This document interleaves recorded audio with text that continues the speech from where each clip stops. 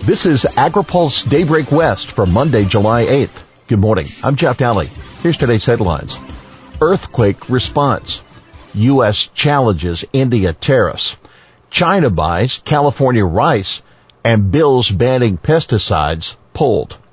Earthquake response highlights the role of state fairgrounds. Following last week's earthquakes, the Kern County town of Ridgecrest reported widespread damage to roads and buildings. Included on that list were the state fairgrounds, which also are the staging area for emergency operations. The buildings were reportedly unsafe to house evacuees following the quakes. A reminder, fairgrounds fall under the direction of the California Department of Food and Agriculture, but are locally funded. This is changing as fairgrounds have played an increasingly critical role for housing emergency operations during California's catastrophic wildfires. Neglected fairs. The State Food and Ag Board held an informational hearing last month on the severely dilapidated state of these fairgrounds. According to CDFA's branch chief for fairs, John Quiroz, the local fairgrounds personnel are in charge of organizing the many cities known as fire camps that sprout up during such emergencies. Yet funding to maintain the infrastructure for these events has been lacking. Among the issues, fairs are often black holes for broadband internet and for cell service. The fix? Voters last year approved the $4 billion Proposition 68. Of that, fairs obtained $18 million for deferred maintenance.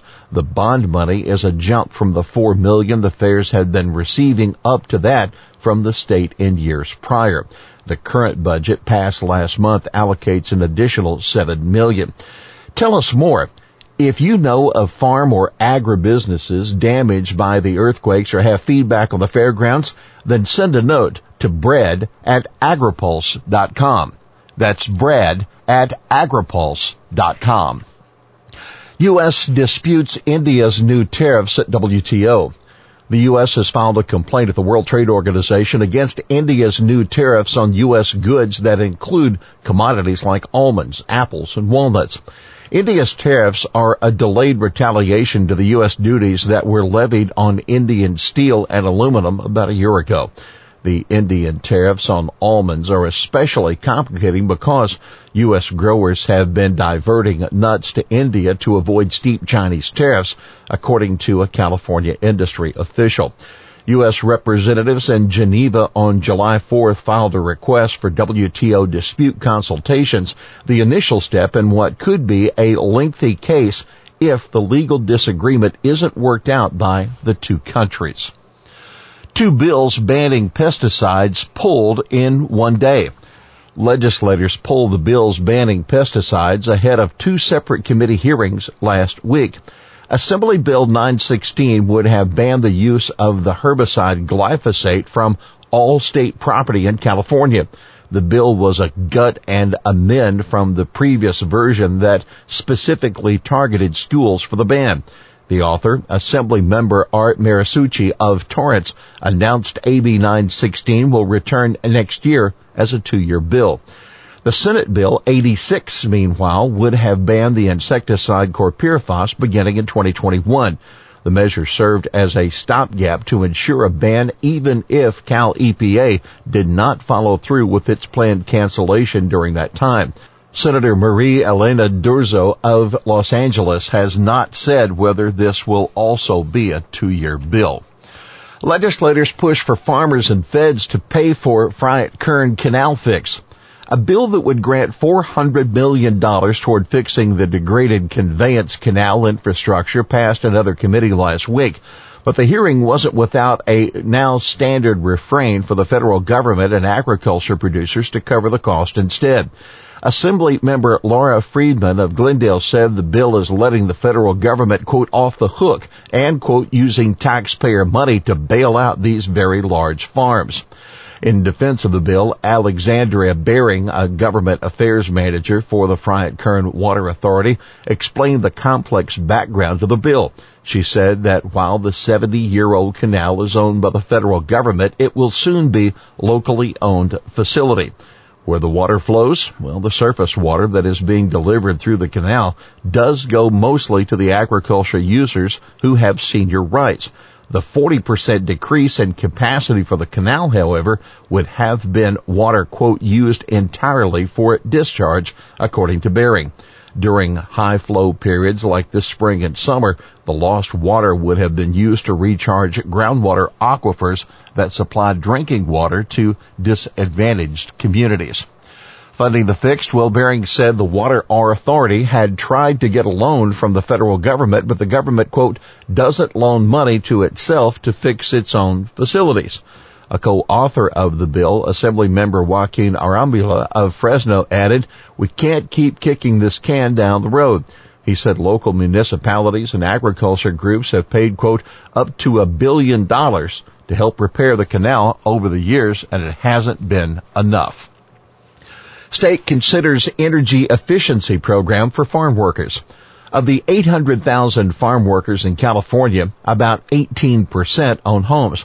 According to Assembly Bill 386, those homes tend to have higher energy bills because of more individuals per household. The bill seeks to change that with a new energy efficiency program specifically targeted farm workers. Funding will come through existing energy efficiency allocations from the Greenhouse Gas Reduction Fund.